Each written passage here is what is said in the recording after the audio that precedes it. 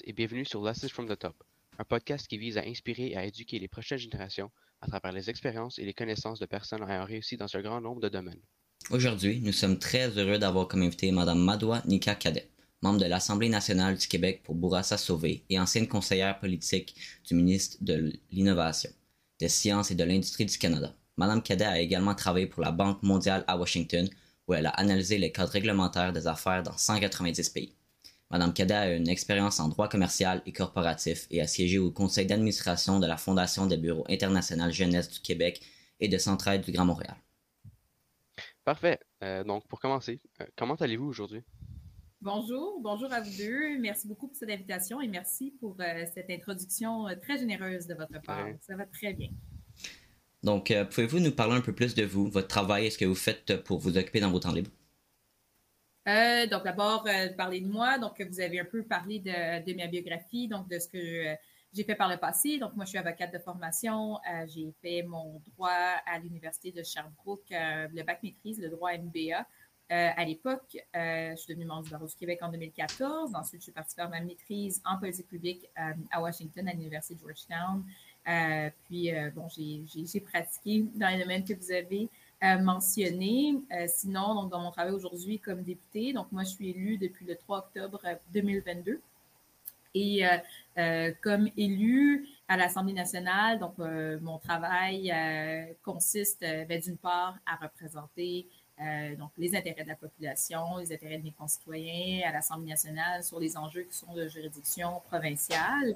Mon deuxième travail est d'être législatrice, donc de pouvoir voter donc, sur les différents projets de loi qui sont présentés de part et d'autre de la Chambre, mais le plus souvent par le gouvernement, et donc de jouer ce rôle-là, de m'assurer que les amendements qui sont présentés, que l'adoption de principe et que l'adoption du projet de loi se fasse en concordance avec les intérêts de mes concitoyens, donc des électeurs et des électrices de Bourassa-Sauvé.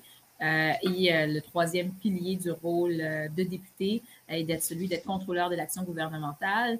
Étant à l'opposition, mon rôle comme contrôleur d'action gouvernementale consiste donc à poser des questions lors de la période de questions, comme on le voit le plus souvent à la télévision, mais également à questionner le gouvernement, donc l'exécutif, le pouvoir exécutif sur les décisions prises au quotidien. C'est un peu ce sur quoi repose notre rôle. En plus de ce rôle donc, de député, j'occupe certaines fonctions parlementaires.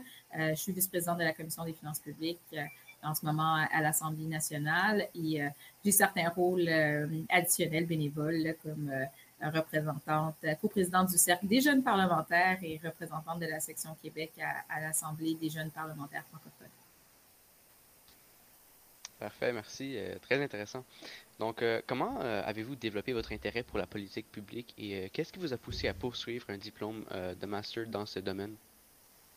Moi, j'ai toujours trouvé que la politique, c'était le meilleur vecteur de changement social, que c'était la meilleure façon de pouvoir avoir une influence sur ses pairs, sur son environnement, puis de façonner une société qui soit le plus à notre image, qui soit la plus représentative possible d'un Québec qui est de plus en plus pluriel, d'un Québec qui est en pleine mouvance. Et moi, c'est toujours ce qui m'a interpellée. J'ai toujours été une personne qui était impliquée. Vous m'avez demandé la première question ce que je faisais de mes temps libres. Aujourd'hui, il n'y en a plus beaucoup à part m'occuper de mon enfant. J'ai un bébé de 14 mois. Mais à l'époque, mes temps libres, c'était essentiellement ça. Donc, c'est juste pour les différents comités à l'école, donc faire beaucoup de bénévolat à l'extérieur. Donc, c'était quelque chose qui m'avait toujours animée. Je m'étais présentée à la présidence de mon école. Donc, j'ai toujours eu cette fibre-là pour l'implication sociale. Puis, c'est de fil en aiguille, à travers cette implication-là, qu'on m'a invitée à m'impliquer en politique, un monde que je ne connaissais pas du tout qui m'a charmée justement en raison de cette capacité d'impact. Pour quelqu'un qui a toujours été motivé par l'implication citoyenne, qui a toujours été très terrain, très près de son environnement, de sa communauté, de sa collectivité.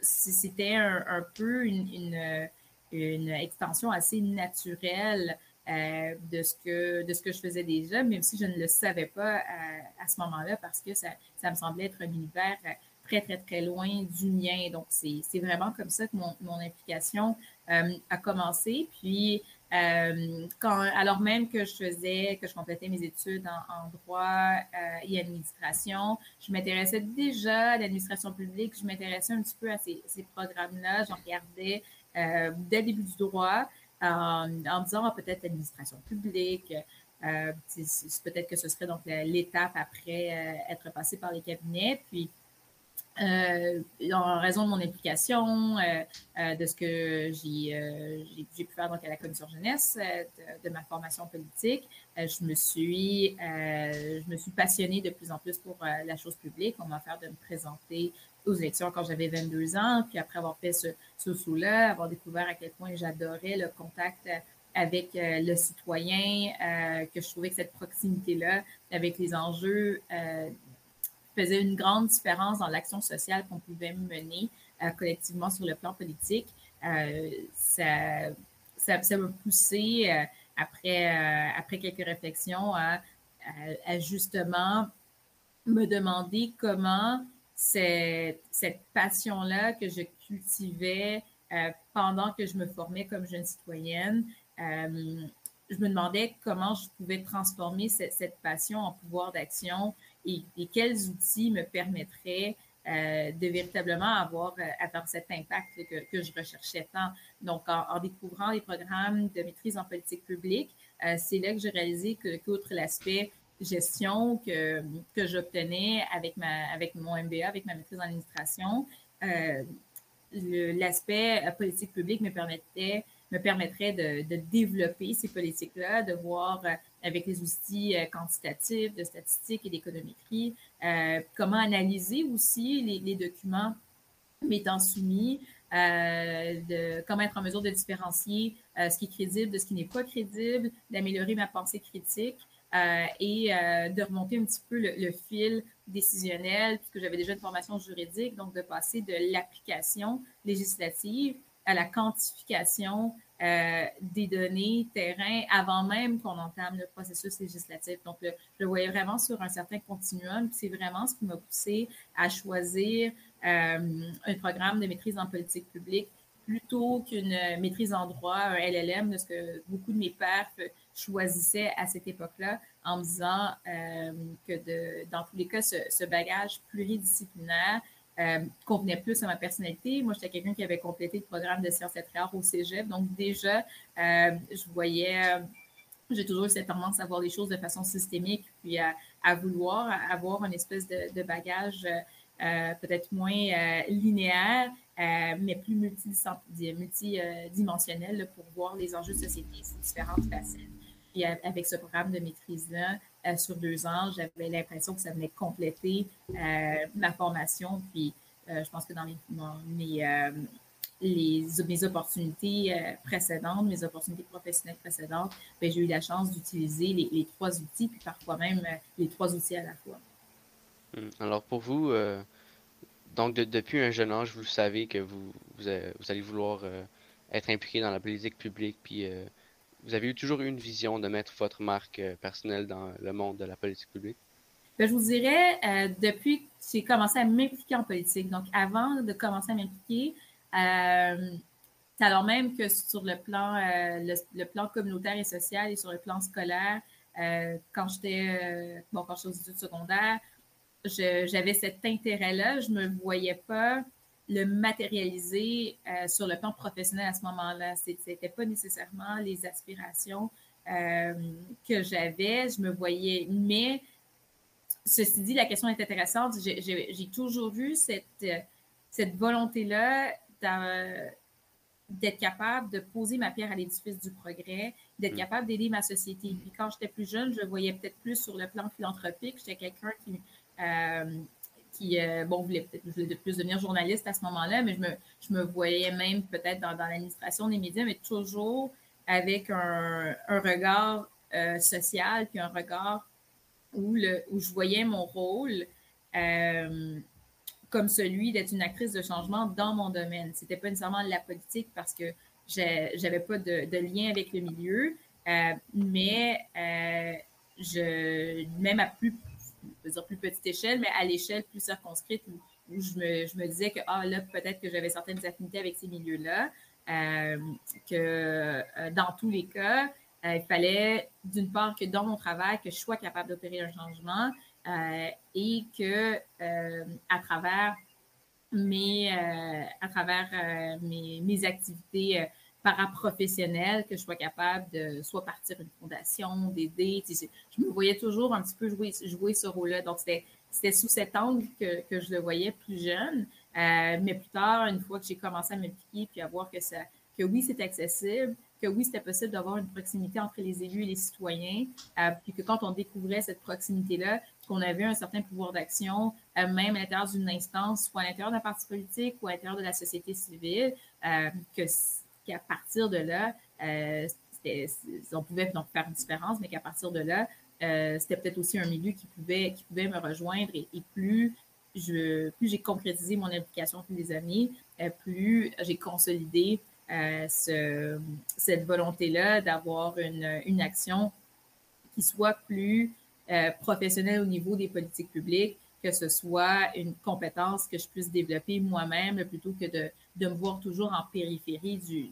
débat public ou de me voir plus dans un rôle de philanthrope ou de voir mon action sociale plus sur le plan communautaire à l'extérieur de l'action qui soit vraiment transformationnelle. Donc, on va changer un peu de sujet. Je me demandais quelles ont été vos motivations pour cofonder le Centre culturel afro-canadien de Montréal et quels sont les principaux objectifs de cette organisation? Ben ça, c'est une belle question, une question intéressante.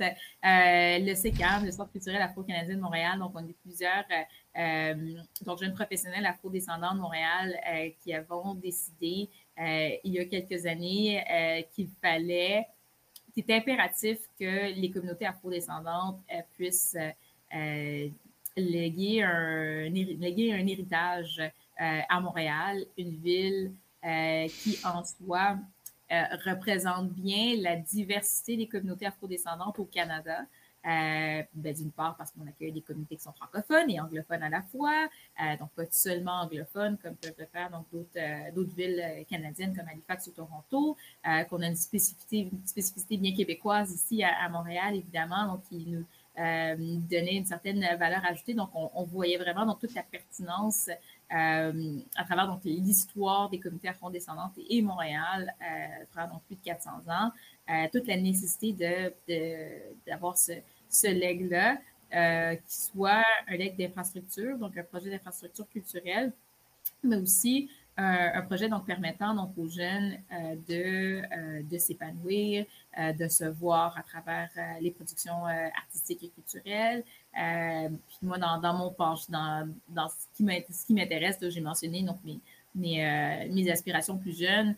J'ai toujours eu cette proximité-là, je vous dirais, avec les milieux culturels. J'ai fait du ballet plus jeune, un peu de théâtre. J'ai toujours eu un intérêt pour le milieu. Donc, quand on m'a un ami donc m'a approché pour qu'on puisse pour faire partie pour devenir membre fondatrice du centre culturel puis en mettant à profit des compétences en matière de gouvernance. J'ai dit oui parce que je trouvais qu'il y avait quelque chose de très intéressant dans ce projet-là, de très porteur. Puis aussi qu'à l'aube de la fin de la décennie des Nations Unies, des personnes afro-descendantes, que ce serait un beau témoignage aussi à la prochaine génération pour que tous et toutes on puisse se reconnaître aussi à travers ce projet-là, puis que ça vienne normaliser, mais les légitimer aussi la présence continue des personnes afro-descendantes sur le territoire ici. Et en tant qu'ambassadeur de la gouvernance inclusive, quelle action avez-vous entreprise pour encourager la diversité et l'inclusion dans les processus décisionnels? Oui, bien, d'une part, c'est un sujet dont je parle beaucoup et encore aujourd'hui comme élu. Je trouve important que dans nos différentes instances de pouvoir, qu'on puisse, encore une fois, normaliser, donc c'est le terme que je tends à utiliser, mais qu'on puisse nous assurer qu'on ait une diversité donc de points de vue, une diversité d'expertise et qui passe également donc par une diversité d'origine sur nos instances décisionnelles parce qu'on le sait, on l'a dit, on vit dans une ville de plus en plus plurielle, on est dans un Québec qui est aussi de plus en plus diversifiée. Donc, c'est important que la population puisse se voir représentée dans les différentes instances de pouvoir. L'aspect représentation est non négligeable dans le sentiment d'appartenance que les citoyens donc, peuvent avoir avec la société à laquelle ils contribuent déjà. Et ça accroît une certaine légitimité supplémentaire.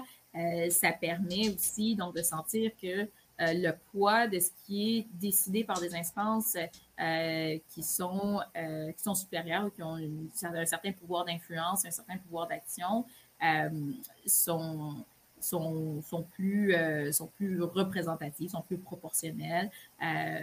Ils sont donc à l'image donc, de la population, des gens qui représentent. Donc, c'est vrai pour l'espace politique. Donc, d'une part, je pense que tout simplement, donc, de lever la main, d'être là, de faire le saut. Moi, comme personne racisée, comme femme afrodescendante, c'est un geste qui est posé, mais c'est également donc, de l'encourager dans les autres instances décisionnelles, qu'il s'agisse de conseils d'administration, de BNL, de sociétés d'État, que ce soit au sein des organismes aussi communautaires qui sont présents sur nos différents territoires, que ce soit au sein des médias et des milieux culturels. Cette représentativité-là, elle est porteuse. Donc en recommandant des noms aussi, mais également donc, en faisant valoir ce discours-là et en faisant valoir toute l'importance que cette diversité-là a pour réduire les angles morts, pour nous assurer là, de cet équilibre-là là, qui est bien important dans nos organisations. Donc, je pense qu'aujourd'hui, on est plusieurs à porter ce discours, puis on est plusieurs aussi donc à demander lorsque l'occasion se présente, par exemple, donc, lorsqu'il y a différents panels, lorsqu'on a un certain pouvoir d'action, de dire si on est pour organiser un panel comme organisation, par exemple, c'est sûr qu'on va vouloir cette représentativité-là. Poser des gestes en ce sens aussi, m'assurer que sur les comités, les comités sur lesquels je siège soient aussi animés de cette même volonté. Là. Donc, que la volonté que moi j'ai personnellement, l'engagement que moi je porte personnellement envers une gouvernance inclusive se répercute sur les organisations sur lesquelles je siège et que mon pouvoir d'influence, je l'utilise en ce sens pour que les organisations auxquelles j'appartiens, les organisations auxquelles j'accole mon nom, auxquelles j'ai envie de contribuer, puissent également partager ces valeurs-là et puissent être elles aussi donc représentatives, pas seulement en acceptant ou en tolérant ma présence, mais également donc en nous assurant que qu'on soit toujours ou qu'on soit le plus possible dans une zone paritaire et qu'on s'assure donc de véhiculer que c'est qu'aujourd'hui en 2023 qu'on n'est plus dans la zone de défi quand il s'agit donc de trouver des personnes à la hauteur, des personnes compétentes qui soient représentatives de la population pour être capables de faire avancer les différents mandats sur lesquels on travaille. Donc, on va revenir avec un peu ce qu'on a parlé au début. Donc, en tant que président de la commission jeunesse du Parti libéral du Québec, pouvez-vous nous parler de vos réalisations et des expériences acquises dans cette fonction? Oui. En termes d'expérience acquise, je vous dirais, certainement, on a parlé d'à quel point j'ai pu mettre à profit mes différentes compétences académiques dans différents rôles. Donc, avant même de terminer les études, donc d'avoir eu la chance, d'avoir eu le privilège d'être présidente de la commission jeunesse du Parti libéral du Québec, m'ont permis donc d'une part, d'acquérir un certain rôle, certaines maturités professionnelles et une capacité de gestion, une capacité de gouvernance et à voir mon organisation comme gestionnaire, comme leader, de me demander quel type d'organisation j'ai envie de développer, mais également à travers ça, à travers donc le rôle de gestion pure, de gestion de ressources humaines, de ressources matérielles et autres, de demander quelles sont les politiques publiques qu'on veut mettre de l'avant. Donc, je dirais, j'ai définitivement acquis d'énormes capacités sous ces angles-là. Puis en termes de réalisation, moi, j'ai été présidente en 2013-2014 et à l'époque, donc le Congrès jeune que je présidais, la thématique que j'avais choisie était celle de la mobilité sociale, de l'équité des chances, surtout sur le plan intergénérationnel, parce que la circonscription où j'avais commencé mon application, qui est Bourassa-Sauvé, dans cette circonscription-là, donc je voyais donc à cette époque-là des besoins, mais également un désir de la part de la population en ce sens. On est dans une circonscription où il y a bien des Québécois qui sont issus d'immigration, et bien sûr d'immigration récente, qui choisissent le Québec parce qu'ils ont envie donc d'améliorer leur sort, leurs différentes perspectives, et bien souvent le font pour leurs enfants, pour la prochaine génération. Donc, d'être en mesure de mettre sur pied certains outils en ce sens me semblait être un objectif sociétal important qui répondait aux besoins de ceux que je représentais, du moins localement, au niveau des jeunes à cette époque-là, que je représente aujourd'hui comme élu à l'Assemblée nationale. Aujourd'hui, comme élu, la mobilité sociale et l'équité des chances est encore le cœur de ma motivation, parce que dans ma circonscription, c'est encore un besoin. Donc, le parc immobilier chez nous, notre patrimoine bâti, est composé à 70% d'unités qui sont locatives, donc seulement 30% de notre population locale ici, sur le territoire de Montréal-Nord. Donc 30% de nos résidents sont des propriétaires. Donc, ça fait en sorte que notre réalité est très évolutive et très cyclique. Donc, il y a un certain cycle de vie d'apport des résidents qui sont ici. Donc, souvent, il y a bien du travail qui est à refaire et qui peut toujours être mieux fait. Donc, dans cette perspective, donc d'avoir semé cette graine-là à l'époque, il y a une dizaine d'années. Oui, c'est exactement. Donc, il y a 10 ans maintenant. Je vous dirais, c'est pas mal. C'est une de mes fiertés, donc d'avoir été en mesure de convaincre notre chef à l'époque d'une part, qu'il s'agissait donc d'une thématique qui était intéressante, donc d'avoir pu convaincre les membres, d'avoir réalisé une tournée thématique sur ce sujet-là à travers le Québec, d'avoir réuni 400 jeunes autour de ce sujet-là à Saint-Augustin-des-Maures.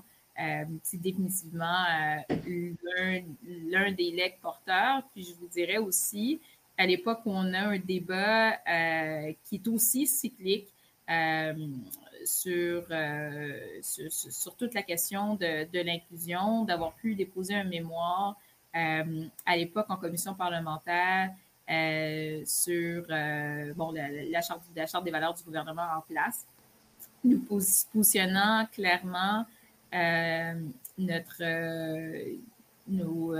positionnant clairement nos valeurs, mais positionnant clairement la direction dans laquelle nous souhaitions que le Québec aille. Je pense aussi que c'est une des réalisations dont je suis fière, parce que je pense bien humblement que notre discours de l'époque était pertinent, bien que nous avions tous moins de 25 ans. Mais je pense que ce que nous mettions sur pied est encore valide aujourd'hui, à une époque où on ne parle plus de cette même politique publique-là, mais il y a encore on vit encore beaucoup de défis qui sont adjacents, et nos propos malheureusement ne sont pas désuets. Donc, quels sont vos objectifs de carrière à long terme et comment envisagez-vous de continuer à impacter positivement votre communauté? Pour moi, c'est un peu un 2 en 1 cette question, parce que Je vous dirais, mes objectifs de carrière à long terme, mes objectifs sont de continuer d'avoir un impact et une influence sur ma communauté. Donc, de toujours être en mesure d'être une actrice de changement, de toujours être en mesure de pouvoir utiliser mon privilège d'influence de façon positive dans ma communauté. Je pense que c'est ce qui sous-tend mon implication, c'est ce qui sous-tend mon engagement et c'est ce qui fait qu'aujourd'hui, je suis élue. Donc, à long terme, à la fin de la journée, je pense que, puis ça, c'est un conseil aussi que je peux donner. Je pense qu'il faut toujours voir son travail, son œuvre, non pas à travers un poste ou un titre ou quelque chose qui soit très défini sous cet angle-là, mais plutôt au niveau du type d'action qui nous intéresse, qui nous interpelle. J'ai parlé des secteurs d'activité qui m'ont toujours interpellée, c'est donc culturel, de mes différentes compétences en matière de gouvernance, en matière de communication, puis d'administration publique, etc. Donc, aujourd'hui, je regarde mes objectifs plus en me demandant à quelle cause je veux contribuer, à quel où est-ce que j'ai encore envie de mettre où est-ce que j'ai encore envie d'avoir un impact, où est-ce que je pense que mes qualités, que mes compétences vont vraiment être utiles, parce qu'on n'est pas utile partout, aucun d'entre nous. Puis avec qui je suis aujourd'hui, avec tout ce que j'ai développé à l'international, avec ce que j'ai acquis dans mes différents dans mes différents rôles professionnels, comment tout ce bagage-là peut m'outiller pour la suite. Donc, autant quand j'étais plus jeune, j'avais peut-être une idée beaucoup plus linéaire de ce que je voulais faire pour la suite, autant aujourd'hui, je regarde l'avenir en me demandant beaucoup plus, en me posant beaucoup plus ces questions-là quand je fais ces choix. Puis je sais que j'ai la chance de pouvoir me poser ces questions-là aujourd'hui. Puis de me dire, pour moi, l'important, c'est est-ce que je suis dans un environnement qui me permet d'être en adéquation avec mes valeurs? Est-ce que je suis dans un environnement qui me permet d'avoir un impact? Est-ce que je suis dans un environnement qui me permet de me dépasser, de relever des défis, de sentir que je suis quelque part où on valorise l'excellence aussi? Puis si ces piliers-là sont là, puis que j'arrive à être dans un espace où je peux m'imprégner, où je sens que j'ai un sentiment d'appartenance et où ce que je me sens bien, je pense que c'est beaucoup plus ce qui sous-tend mes objectifs, puis c'est ce qui va continuer de guider mon action tant que je peux continuer à avoir cette influence-là. Et si vous pourriez donner un conseil aux jeunes aujourd'hui qui voudraient entrer dans la politique publique ou qui voudraient s'impliquer dans leur communauté pour éventuellement avoir une carrière comme la vôtre ou avoir des responsabilités comme la vôtre, quel serait ce conseil? D'abord, je dirais à ces jeunes-là de foncer, tout simplement. La beauté de la chose, c'est qu'en politique, c'est un milieu, je l'ai dit, qui doit être représentatif de la population. Donc, ce qui signifie qu'il n'y a pas de parcours linéaire pour se rendre là. Il n'y a pas de profession clé ou de poste clé qui nous mène à une implication politique ou à une carrière où on peut développer des politiques publiques. Évidemment, on peut s'y préparer quand on a un intérêt donc assez jeune pour ces milieux-là, donc en complétant donc certaines études qui sont propices à ces objectifs-là à long terme, comme j'ai fait plus jeune. Mais l'essentiel, c'est véritablement donc en fait pour moi c'est deux choses. On dit part donc de s'écouter, d'écouter de l'écouter la petite voix intérieure là, qui nous dit mais voici les talents que j'ai, voici donc les compétences que j'ai, voici où je vais les mettre à profit, puis de ne pas avoir peur, de ne pas hésiter. Puis de justement, c'est de je vais rester sur cet élément-là, c'est de ne pas avoir peur, de ne pas hésiter. C'est important parce que bien souvent, c'est quand on essaie de suivre un parcours qui est un petit peu plus cadré, parfois, ça nous sied très bien, c'est génial, mais quand ça ne nous sied pas, je pense que c'est là qu'on peut voir une espèce de manque d'alignement. Puis cet alignement-là, pour un jeune qui a envie d'avancer, moi, j'ai envie de dire de prendre ce risque-là. Ce sont des risques parfois qui sont calculés, mais de ne pas avoir peur de prendre ces risques-là. Parce que bien souvent, moi, à l'intérieur de mon parcours, les moments où j'ai eu le plus de plaisir, où j'ai eu l'impression que je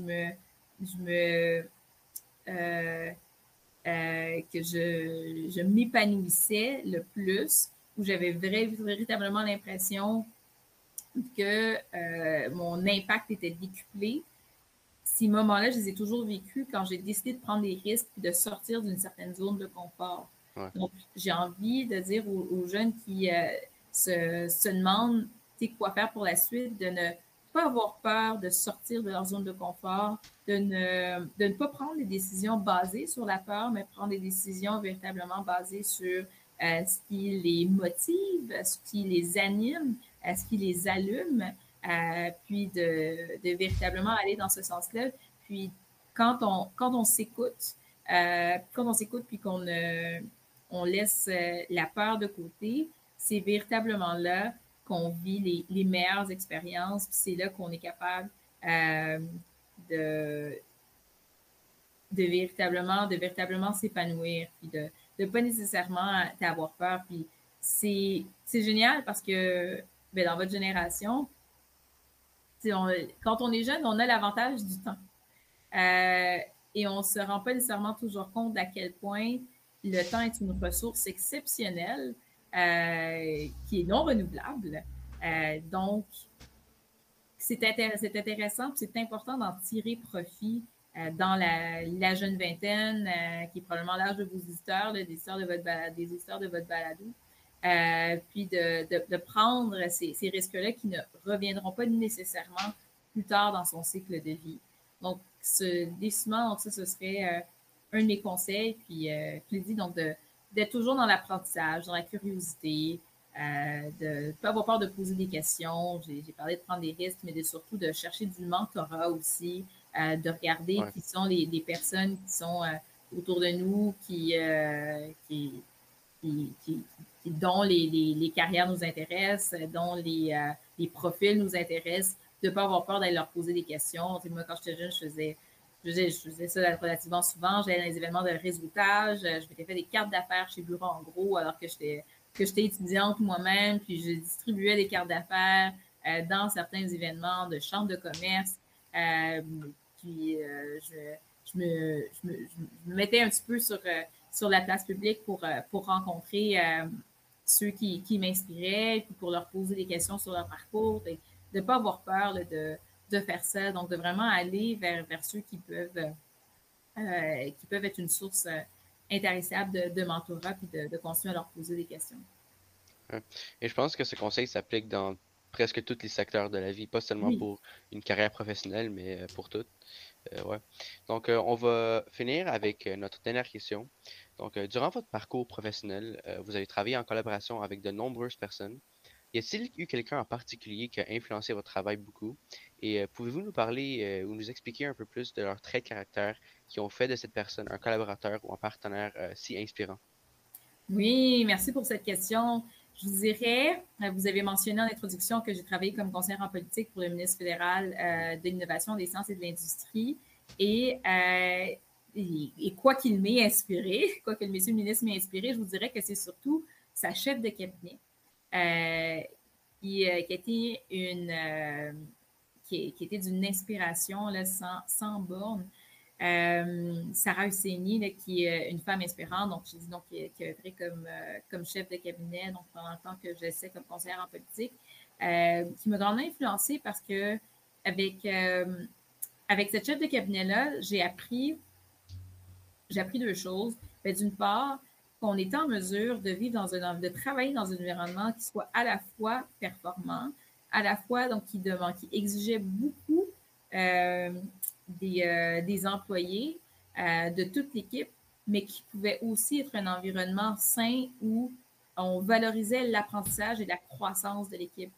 Puis, il n'y a pas beaucoup d'environnements qui valorisent ces deux aspects-là. C'est bien souvent, on va avoir certains milieux de travail qui vont peut-être être beaucoup plus axés sur la performance, mais où l'aspect humain, l'aspect développement professionnel et personnel, donc des jeunes, et surtout des jeunes qui sont à l'intérieur de l'équipe, sera un petit peu moins valorisé. Puis, avec cette personne-là, j'ai véritablement appris qu'on était capable de mettre sur pied, comme employeur, un milieu de travail comme celui-là où les gens ont envie à la fois de se dépasser, à la fois de tout donner, mais de le faire parce qu'il y a un sentiment d'aspiration et non pas parce qu'on pense que la conséquence là, sera terrible là, si on ne le fait pas, là, pas nécessairement dans toute cette espèce d'énergie négative, mais vraiment, c'est dans un cadre extrêmement positif. Puis ça, je trouve ça vraiment inspirant parce que ce ne sont pas tous les employeurs qui peuvent faire ça, qui veulent véritablement développer les membres de leur équipe et non pas les remplacer ou et non pas œuvrer d'une certaine manière qui soit parfois peut-être un peu plus efficiente ou efficace, mais qui ne soit pas nécessairement basée sur le long terme. Donc, avec Sarah, je pense que c'est vraiment ce que j'ai appris. Puis justement, donc c'est cet aspect-là, mais véritablement de penser, d'avoir une pensée structurante à long terme en matière de politique publique, mais en matière aussi de gestion interne. Puis, il y a peu de personnes, de son calibre et de son intelligence, ça c'est certain. Effectivement, elle était inspirante pour ça. Mais peu de personnes, puis c'est pas une personnalité publique, c'est pas une personnalité qui souhaite se mettre de l'avant, mais c'est quelqu'un qui souhaite toujours mettre les autres en valeur là, de manière exceptionnelle en misant sur leurs forces, puis en reconnaissant les forces de chacun et chacune sans exception. Donc, pour toutes ces raisons, je pense que c'est véritablement une personne qui m'inspire aujourd'hui alors que je suis employeur, alors que j'ai à penser à mon équipe, mais également à penser à mes électeurs, à penser à quelles sont les forces de ma circonscription, comment je peux mieux représenter les gens qui m'ont élu, qui m'ont octroyé leur confiance, puis à le faire de façon digne, puis à le faire de façon intelligente, puis à croire que c'est véritablement possible d'allier ces deux éléments-là à la fois. Oh. Merci beaucoup d'être ici avec nous aujourd'hui, Mme Cadet. Charles et moi avons passé un vraiment bon moment avec vous à discuter sur plusieurs sujets importants pour les jeunes, qui ont beaucoup de valeur pour les jeunes. Et encore, merci d'avoir pris votre temps pour avoir cette discussion avec nous. Et c'est ça, donc on va vous voir dans la prochaine épisode. Au revoir. Merci beaucoup, merci à vous.